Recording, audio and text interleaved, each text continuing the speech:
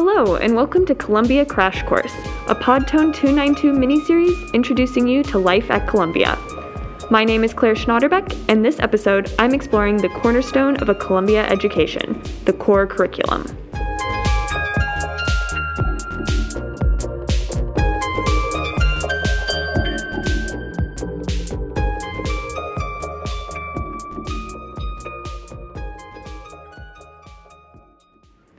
While the core has changed and expanded over the years, it maintains a tradition, as the university puts it, in which the pursuit of better questions is presumed to be every bit as important as the pursuit of better answers. The core allows undergraduate students of all majors to explore science, art, music, writing, and more. In doing so, the curriculum hopes to provide students with the skills necessary to be engaged citizens of the world. But what can you actually expect from a Columbia core class? How do you prepare?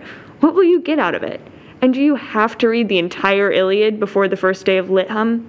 To answer these questions, I talked with some current CC&C's students about their experiences with the core. So my name is Clarissa Barbosa. I'm going to be a junior, so I'm class of 2023. And I study English, literature through the college, and then I also study education policy through Barnard. I'm Jocelyn. I am a rising junior in C studying biomedical engineering. I picked up a minor in psychology along the way, and I'm also on the pre-med track. So that's kind of the gist. Awesome. So when you were a freshman, do you remember what your first day of a core class was like? Was it like Lit Hum or Fro-Sci or you writing? Yeah, I'm trying to remember. I don't remember which class I had first, although I definitely remember my first days in Lit Hum and Fro-Sci for sure. Lit Hum, I think a lot of students were really intimidated when they're starting Lit Hum. I had always loved classroom discussion and especially literature discussion. So it was the class I was most excited for coming into Columbia without a doubt. And so I remember Lit Hum, we were in this weird basement classroom that was like a million miles away, and we had to walk super far and no one could find it. And it was freezing cold. We all sat around this giant table, and we were in the bottom of the church on campus, like the Union Seminary. And we eventually got the classroom changed because it was such an inconvenience. But I do remember it was so intimidating and so cool to sort of be sitting in that classroom with so many other brilliant people and such a brilliant professor. And you just feel like, wow, I'm really here. I really did it. Well, that's a long time ago. I honestly don't remember which course I had first.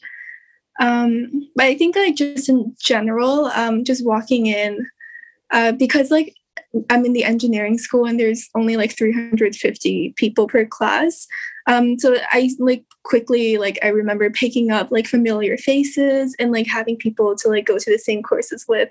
So that was really nice because everybody just had a really similar schedule. So as a C student, your core curriculum is a little bit different than when people think of Columbia College with Lit Hum, et cetera. What sort of core requirements did you take as a student in the engineering school? Mm-hmm. So as a part of C's, in general, we have the general intro to physics, chemistry, biology courses that we all have to take. I think physics and chemistry are required for everyone, but biology is more medical engineering oriented.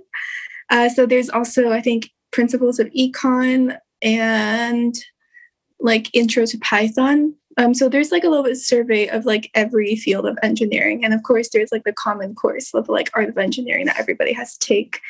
And we kind of share a third of the CC core curriculum. So I've taken my choice of art hum out of art or music hum. And I also decided to take lit hum out of the choice of lit hum, the global core, or contemporary civilizations. So those are the courses I've taken. I'm 2 years in. I think I've finished all of the requirements for the general core. Do you have any moments from a core class that really stick out to you that you see as a big impact on your time at Columbia? Oh yeah, so many. I think the core definitely shaped in a very positive way my time at Columbia and in that first year especially. I mean, I had an absolutely fantastic literature and humanities class, and there are so many moments that we had that were really like just hilarious, great moments that I think really were really mind and eye-opening in terms of like you can really have fun in college, and like these classes can be really entertaining and really exciting. And I know I've gone on and on about Lit Hum, but I think also like Frontiers of Science. I'm not a science person. I've always sort of been interested in science, but it's never been my strong suit. Math is definitely my weakest subject. So I was definitely really nervous for that class. But the chance to listen to amazing people speak and give opinions, and the chance to interact with those people really did make me feel like I was part of an intellectual community in the way that I didn't feel before. And I don't think I would have felt without ProSci. I think even though I'm at Columbia, and even though, I have amazing professors all the time, getting the chance to like go to office hours with Brian Greene or ask questions to like one of the, the country's leading neuroscientists, even if they're just dumb questions like, sometimes when I think this, my brain does this, were like, it made me feel like I was part of something much bigger than myself, in a way that I hadn't felt before. So what sort of misconceptions do you think usually first years have about like what the core looks like as an engineering student? I think one misconception is that the engineering core, for a lot of like our STEM courses, we have different levels. So there are like a lot of placement tests that we take to be placed into a specific level. And I remember from high school, my high school also had like a similar deal where like AP is usually the most challenging track. And then there's like an honors version and then like a regular version. So like in high school, I was constantly challenged to like take the hardest track. But then I realized coming to Columbia, it's perfectly okay to just take the regular track, because at the end of the day, like the content that we cover is literally the same, but it's just a question of like how much math you use. And as like someone who doesn't really like math, I was really glad that I stayed on like the really just normal tracks, just like the regular one, without needing any testing replacements. But I did take the chemistry placement test, I believe, and then got into like the middle track of like intensive chem. That was probably really challenging for me personally, but I think first semester, it's definitely like my dipping my toes into the water and seeing like how much work one Columbia course is usually like, and just kind of adjust my like work schedule around that. So it's really hard to know exactly what to expect. But yeah. What advice, like specific, would you give to incoming freshmen who are nervous or excited or apprehensive about the core? Should they read the entire Iliad before coming to class? I think one thing, and so that's one thing I would say is like, don't be super hard on yourself if you don't finish like the 600-page reading assignment for the Iliad, because like nobody else did either.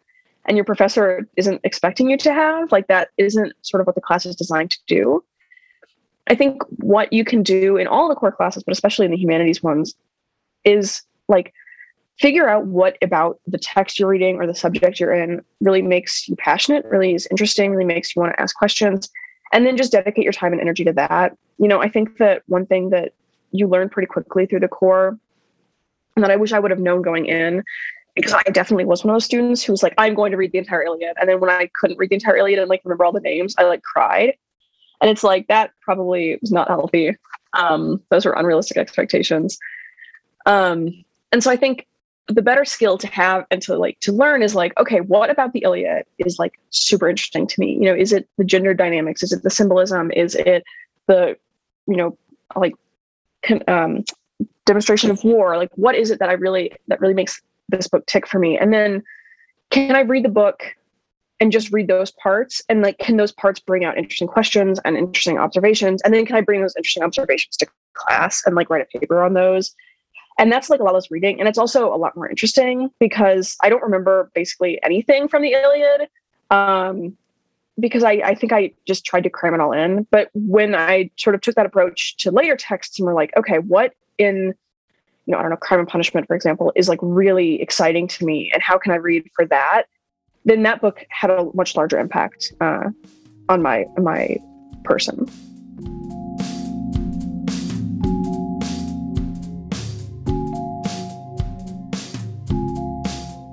Thank you, Clarissa and Jocelyn, for joining me, and thanks for listening to this episode of Columbia Crash Course. For more information about the Corps and its requirements, search for Columbia's Academic Bulletin. Check out our other Columbia Crash Course episodes, which delve into clubs, Greek life, and more. Find Podtone 292 on the Columbia Spectator website, Apple Podcast, or Spotify. And be sure to follow us on Instagram @SpectatorPodcasts. Thanks for listening.